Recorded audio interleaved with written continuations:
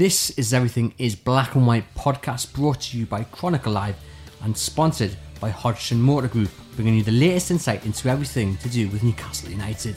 Find us on iTunes, Spotify or most podcast providers.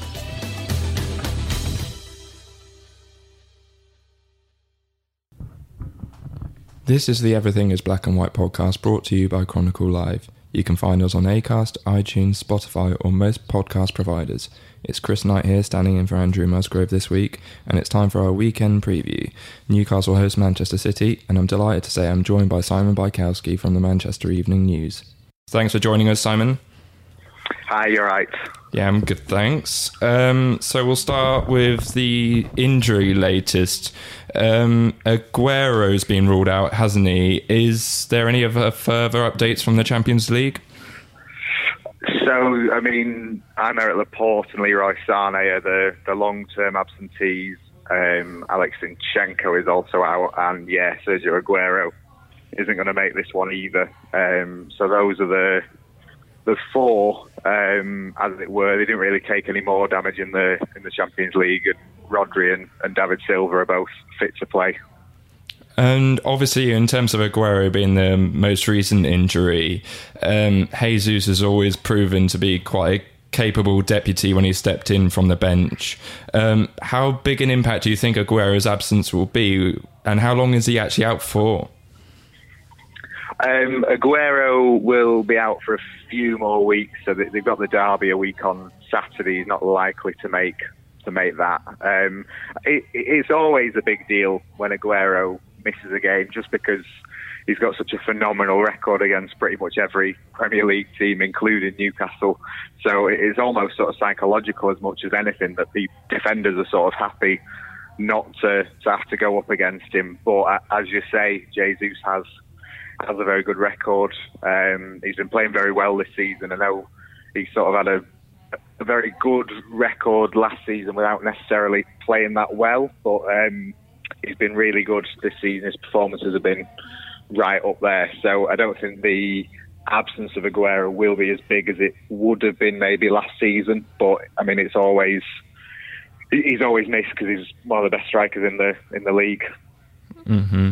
And obviously, by most teams' standard, the start City have made would be quite impressive. But given the form of Liverpool and they've dropped points maybe you wouldn't have expected, what is the mood in the camp within City and I guess with supporters?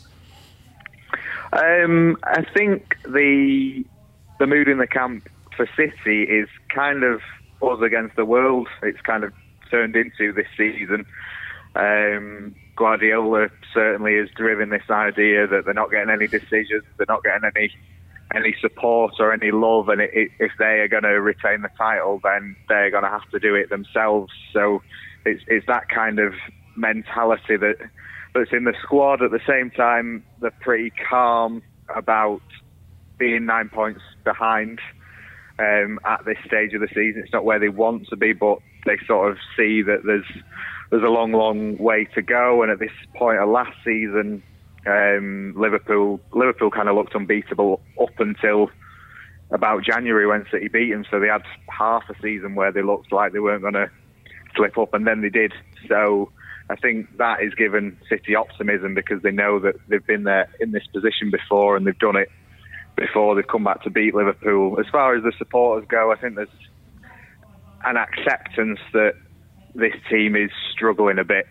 Things haven't quite been right all season, and the performances are not really what the fans are used to seeing. So the kind of expectations have been lowered a bit, I would say, over the last couple of months. Mm-hmm. And what's Pep's take been on it? Or he's spoken in the media, and like after the Liverpool game, he was quite proud of the performance. But I guess behind the scenes, is he unhappy with how things are going on the pitch? Well, I mean, it was kind of clear from the summer when they had a dreadful pre-season tour. The first week involved Newcastle in the Premier League Asia Trophy, where City turned up 2 days late because the plane had a problem in Manchester, and it was just a really terrible tour. They ended up at least kind of one centre-back short because they wouldn't pay the asking price for Harry Maguire. then Laporte got injured, so they've kind of lost Kompany and Laporte, the two best defenders, basically, and not replaced them. And I think that is why you're seeing them having more defensive problems this season. And then also with that, it's funny because the Liverpool game was probably one of the best performances in the last few months.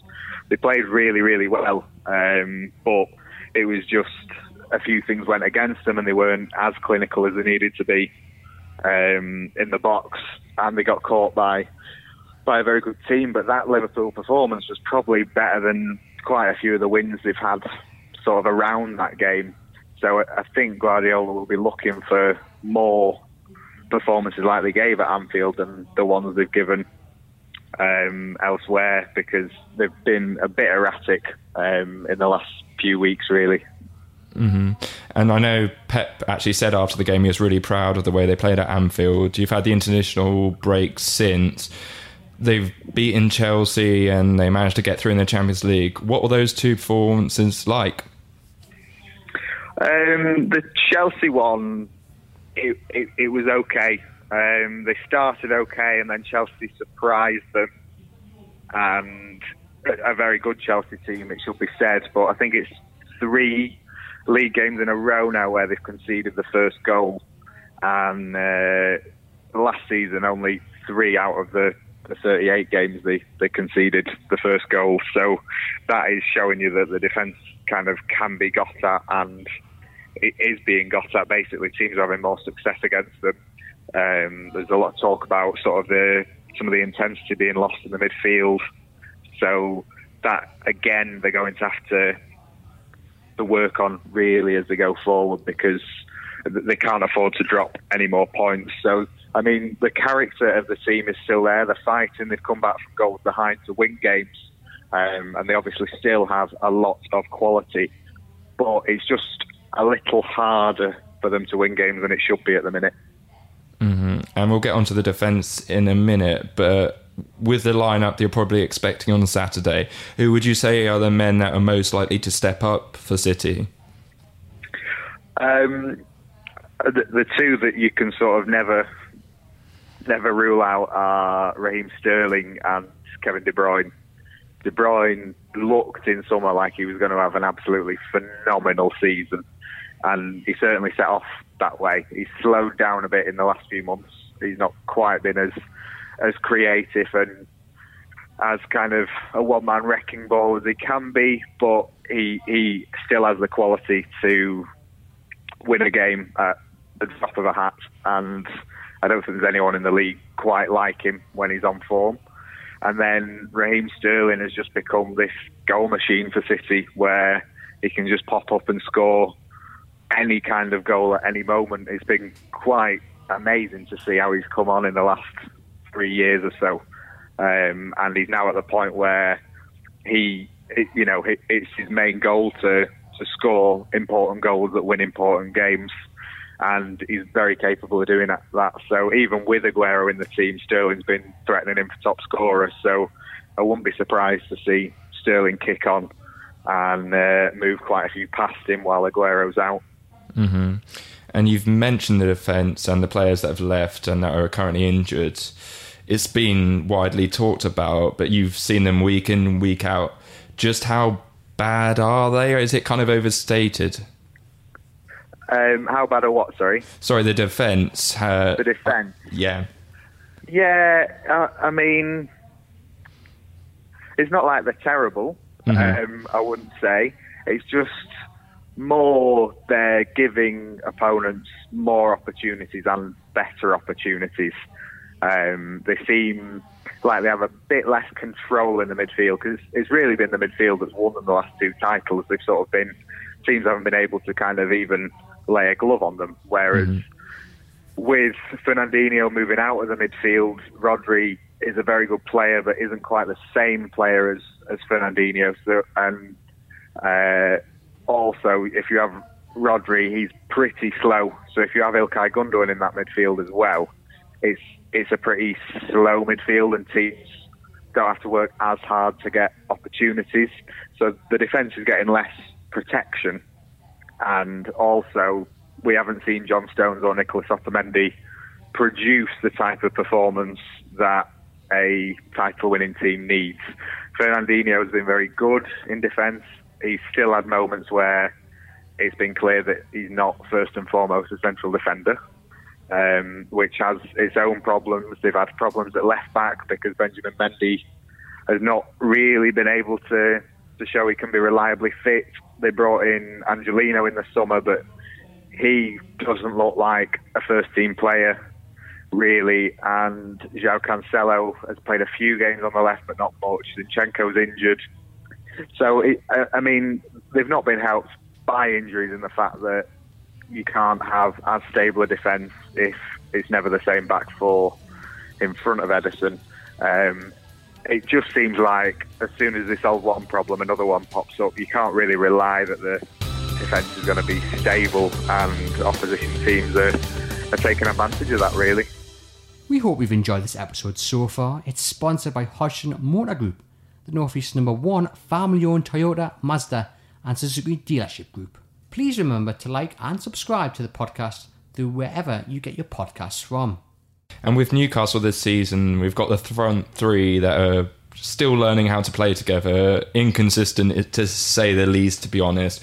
But managers have spoken about their danger in transition. Obviously, the way the game's going to go on Saturday, you're expecting Newcastle to play counter-attacking with City dominating the ball. Do you think the players that Newcastle have going forward actually might be quite well suited to taking on this City defence? Yeah, I think they could. I think the one thing that City and a lot of other defences hate most is unpredictability, and I think certainly quite a few of Newcastle's attackers might not be able to,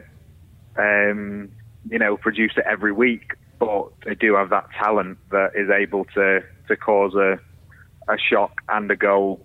And I do think, I know Almiron's got quite a bit of criticism at times, and there's a few.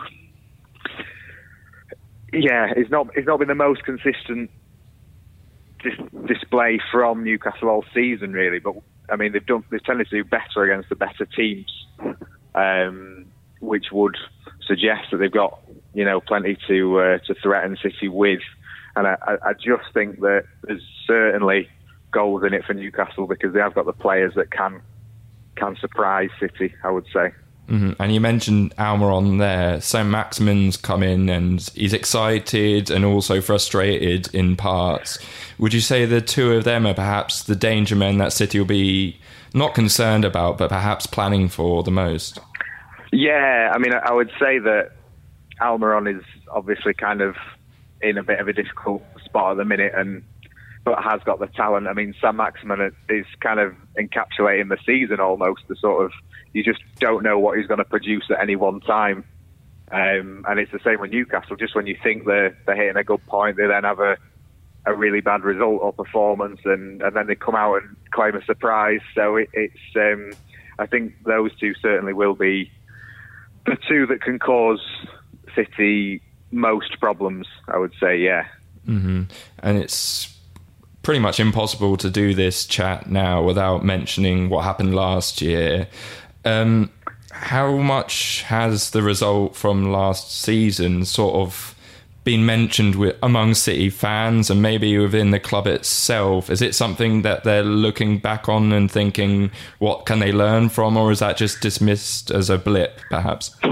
Well, I mean, that night was enormous, really. It was the night that Guardiola thought in his heart that City had blown the league because he'd seen them go 1-0 up early on and then just, in his words, kind of forget how to play. And that was because they'd been struggling around Christmas and they lost 3 times in December, and then they beat Liverpool at the start of January and put together a real terrific January. They won 6 games in a row, I think, and they went to Newcastle all spirits high. And then I think it was the night Newcastle announced Almiron signing, and there was just a buzz around St James's, and even the early goal didn't kind of deflate that. And so it was a real a really big night in City's season, and I mean they won 14 straight games after that, but it probably took a month after that game for Guardiola to kind of appreciate that, right, this team is here and is going to turn up every week, because from what he saw at Newcastle, he saw, you know, a team that didn't carry out what he wanted them to do. And so the way Guardiola is, I would fully expect him to be sort of paying extra attention this time round and making sure that the players are drilled 100% to know what they're doing and be able to carry that out, because when he gets bad results, he, you know, as everyone does, likes to make sure that it doesn't happen again. But yeah, the Newcastle game is firmly etched in his memory and in the memory of a lot of the players and the club. Mm-hmm. And after that game, they went on an incredible run and they managed to pit Liverpool to the title. Obviously, you spoke about what Pep learned from that game. What did he learn about his team? Because, as you said, they were 1-0 up, and then in his own words, they seemed to stop playing. Yeah, it was kind of an unwanted throwback. They'd been quite poor around the Christmas period. They'd lost at home to Crystal Palace, where they'd taken the lead, and then Palace had gone on and shocked them, really. And then the next game, they went to Leicester on Boxing Day, took the lead, sort of stopped playing again, and